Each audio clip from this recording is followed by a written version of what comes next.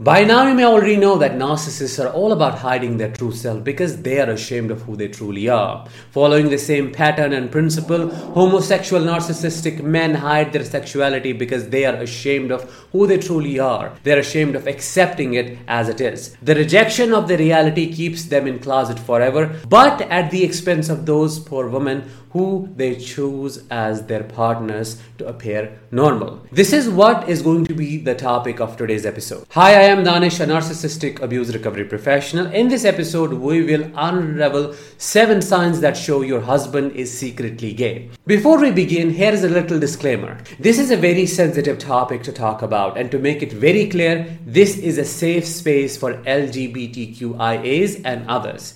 In no way do I intend to shame homosexuality or those gay men or women who are in closet. This episode tries to shed some light on narcissistic men who are homosexuals but destroy lives out of their shame and self-rejection. Having that said, let's get started with number 1. Sex always feels artificial, forced, robotic, or inexperienced. Some heterosexual narcissists, like cerebral narcissists, withhold sex and physical intimacy because they see it as a burden and an act that is way below them. However, when it comes to a male narcissist who is secretly homosexual, he constantly avoids having sex with you or pushes you away when you try. He says things like, "Why do you always want sex? You must be a nymphomaniac," or that you have gained weight, or you aren't pretty enough. He finds one reason or the other to avoid it. The difference here, though, is that he is sexually interested in men and is involved in sexual affairs with them that you may or may not know about. He does everything to hide this information from you. On the other hand,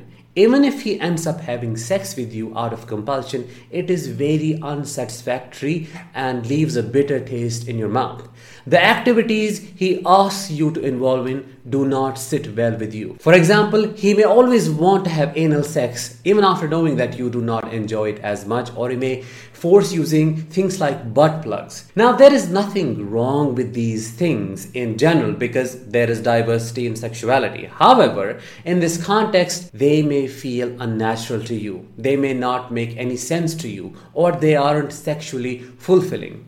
In a nutshell, they find the feminine body, its features and smells repulsive, but turn it around to make it your fault because they can't accept their reality. Before we move to point number 2, I'm curious to know, have you had any disturbing experiences with narcissistic sexuality?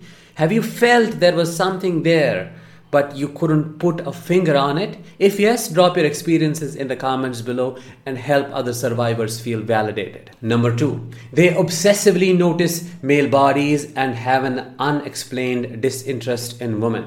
You may assume that he is loyal and become worry-free, but hardly you know that his disinterest in women in general is rooted in his sexual orientation and not his loyalty towards you. You may notice him being obsessed with male bodies, passing weird sexual comments attributing to male physique and appearance. And when you ask him, he shuts you down for trying to control him. He justifies his obsession with men and their bodies as his love for athleticism or gymnastics. Unbeknownst to you, he may be deeply misogynistic, which is not to say that all gay men are. He may hate your presence, but has to keep you around for the sake of appearing normal in society. Number 3, he may bring random men home and make excuses that they are his office mates or friends. To meet his sexual needs, he may install gay dating apps and bring unknown men home in the disguise of his office mates or childhood friends.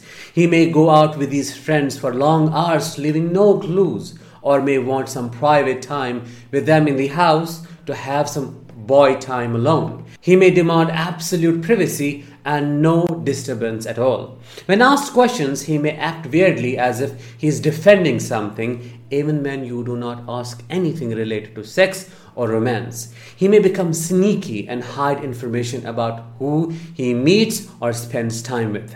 Number 4. He has strange and questionable history of romantic relationships. You have no clarity about who his partners were. Heterosexual narcissistic men may have a series of exes whom they call crazy, but homosexual narcissistic men mostly don't because they keep their history hidden for the sake of remaining closeted. He may have had some relationships with women sporadically, but he has a dark history with men that he has kept hidden in the disguise of failed friendships, close roommates, and other non-romantic relationships alike. He won't let you dig into his past and would make up stories about heterosexual relationships when you ask questions. Number 5. He has toxic shame around his identity and who he is, which shows up as extreme homophobia. Homophobia runs deep in narcissistic gay men, and why wouldn't it? As it is their true identity that they don't want to accept out of shame and embarrassment.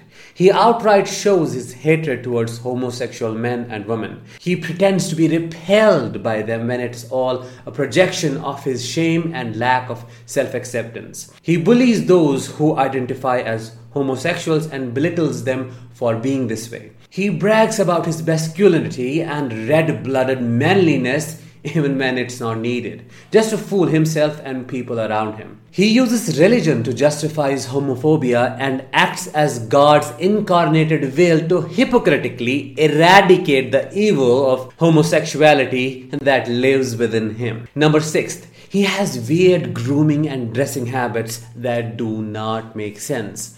He can be obsessed with his body, making sure that he looks perfect and admirable, ready for a random hookup. He has somewhat different grooming habits, like constantly cleaning his behind or front depending on his sexual role and preferences to be ready for a sexual encounter at any given time. He may also cross-dress, but when asked why, he may cover it up as the embrace of the feminine. He may have habits that won't make sense to you as a woman, but out of his hypocrisy, he would deny every obvious or non-obvious sign that proves that he isn't what he pretends to be. Number 7 and the last one.